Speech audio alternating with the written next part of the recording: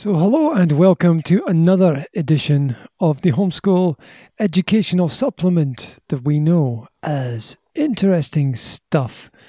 And today we are going to dive into the world of shakes and booms, otherwise known as earthquakes and volcanoes. Now, maybe you've been lucky or unlucky enough to experience an earthquake. Personally, I don't think I've ever felt one. I know I've lived in regions that have experienced them, but I've usually always been busy doing my own thing and haven't really noticed. But anyway, an earthquake generally is the shaking of the surface of the earth resulting from a sudden release of energy in the earth's lithosphere that creates seismic waves. It's basically the ground shaking. Now, they can range in size from those that are so weak that they cannot be felt to those violent enough to propel objects and people into the air and wreak destruction across entire cities. Yes, because as a society we're silly enough to build cities on fault lines where we have earthquakes. Anyway, you can probably quite easily understand how the Earth's surface quakes manifest themselves by shaking or displacing or disrupting the ground. When the epicenter of a large quake is located offshore, the seabed may be displaced sufficiently to cause a tsunami. Earthquakes can also regularly trigger landslides and occasionally volcanic activity as well. So if you want some science, basically there are three types of earthquake. And they're all caused by the movement of the plates of land that rest on the Earth's surface. Sometimes they pass by each other side by side. Sometimes they rub against each other so that one part of the land goes up and the other part of the land goes down. So they can vary like that. Anyway, tectonic earthquakes, as they are scientifically called, occur anywhere in the earth where there is sufficient stored up energy to drive the possibility of fractures along one of the planes or plates. The sides of the fault plates move past each other smoothly and aseismically, only if there are no irregularities along the surface that can increase the frictional resistance. However, most fault surfaces are not completely flat, which leads to a form of stick and slip behavior.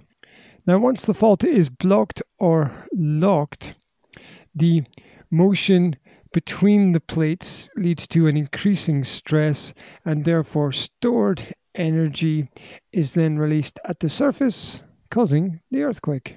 It is also less well known that earthquakes lower the Earth's available energy potential and raise its temperature, though these changes are generally negligible compared to the conductive and connective flow of heat that rises out of the Earth's deep interior. And the reason for that heat? Well, that's still a matter of scientific dispute. Anyway, maybe you have heard of the Richter scale. And this connects with the measurement of earthquakes. Developed in 1935 by Charles F. Richter at the California Institute of Technology, the scale compares the magnitude of earthquakes. It goes from 1 to 10, with 1 being the weakest magnitude and 10 the strongest. An earthquake of magnitude 10 has never, ever been recorded. The scale itself is based on logarithms, thus each increase of 1 on the scale equates to a tenfold or 10 times increase of measured amplitude. So what does this mean? Well, it means that if magnitude 1 is, say, a punch in the stomach from a small child, then magnitude 2 would be a punch from a professional boxer, say, at the Mike Tyson heavyweight level. And then at each continuing level of magnitude, you would multiply by 10. So pretty powerful, really. And if you've watched any of those videos on YouTube of earthquakes as they happen, they look pretty scary. In fact, the largest recorded earthquake in the world was in Chile in 1960. The magnitude of the earthquake was measured at 9.5 on the Richter scale and created a tsunami so huge that it raced all the way across the Pacific Ocean and devastated Hawaii with waves up to 11 meters high. Wow, that's pretty crazy, especially with the fact that you don't even need to live next to the place where the earthquake actually occurs. Wow. And now that I think about it a little bit, although I haven't directly experienced an earthquake, there was a museum in London that had an earthquake simulator that I tried out once. I seem to remember it being something like the feeling of getting violently shaken by your friend, although it's probably much scarier than that in real life. Anyway, moving on, we mentioned the plates of the Earth that move on the surface and also deeper down inside the Earth. Now, deep below the Earth's crust, there is also hot liquid rock, also known as magma. And like any fluid, magma seeks the route of least resistance. And as far as volcanoes are concerned, this is normally at the borders of the tectonic plates of the Earth. So as this liquid is formed deep in the Earth and the pressure builds, the magma seeks a route out, and this is usually along the edge of the plates or through a random hole in the Earth's crust, sometimes known as a hotspot.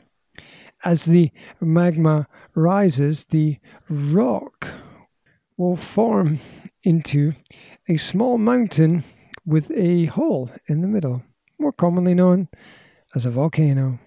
Of course, this doesn't happen overnight, and the timescales involved in the formation of a volcano can vary wildly. But the best estimates are between 10,000 and 500,000 years, and they occur over many hundreds or even thousands of separate eruptions.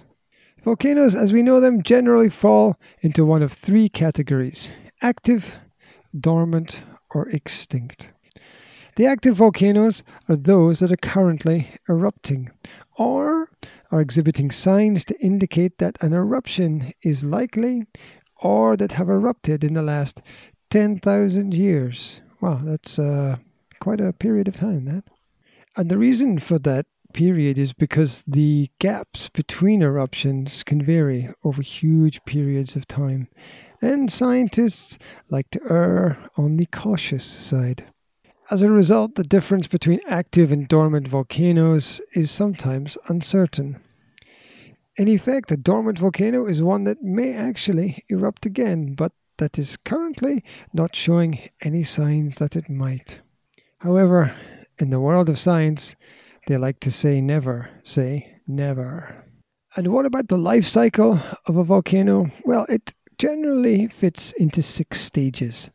Stage 1, magma finds a weakness or gap in the Earth's crust and pushes the rock and the Earth upwards. Stage 2, the magma may cool and form a hard crust, which is too heavy for the fluid magma still coming up to burst through, and thus the volcano may die at birth. Stage 3, the weakest area comes under pressure from below, and if it gives way, the magma bursts through the surface. Stage 4, lava, smoke, and debris will spew out of the top. This may last for a very short period or may go on for a number of years. For example, Stromboli in Italy has been erupting for over 1,000 years. Stage 5. After the initial eruption, the pressure is relieved and the lava will cool and form a crust at the top of the volcano's cone. And Stage 6, well, the guessing games begin. Once a volcano has erupted, there is a chance that it will do so again, but it is not always possible to predict when or if this may happen. It's also worth noting that some of the volcanoes are in land masses while others are in the sea. And if you know the country of Iceland, well, basically the whole island of Iceland is a giant volcano that we have built a country on top of, which is kind of like a really crazy thing to do. I'm not sure that it's the wisest thing to do ever, but Only time will tell. At the very least, it makes for pretty interesting geography and probably a very interesting attraction for tourists as well. Well, that's it for today. I hope you enjoyed the topic. If you would like a different topic, then drop me a note and let me know. As always, under the accompanying video, there are comprehension questions to check your understanding. And sometimes I throw in a few extra links there as well for more information. So, as I said, that's it for now. Wherever you are, whatever you're doing, I wish you a fantastic day, and I'll speak to you again soon. Take care.